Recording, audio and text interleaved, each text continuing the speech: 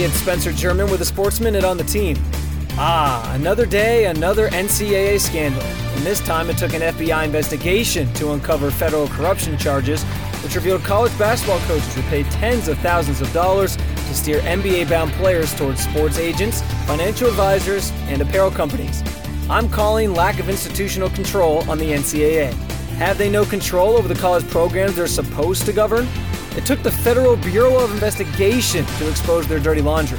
For the NCAA to just be learning about these charges is laughable and unacceptable.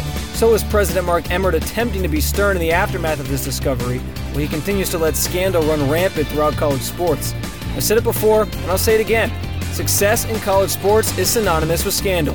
And as long as the NCAA is reactive instead of proactive, that will always be the case. I'm Spencer German.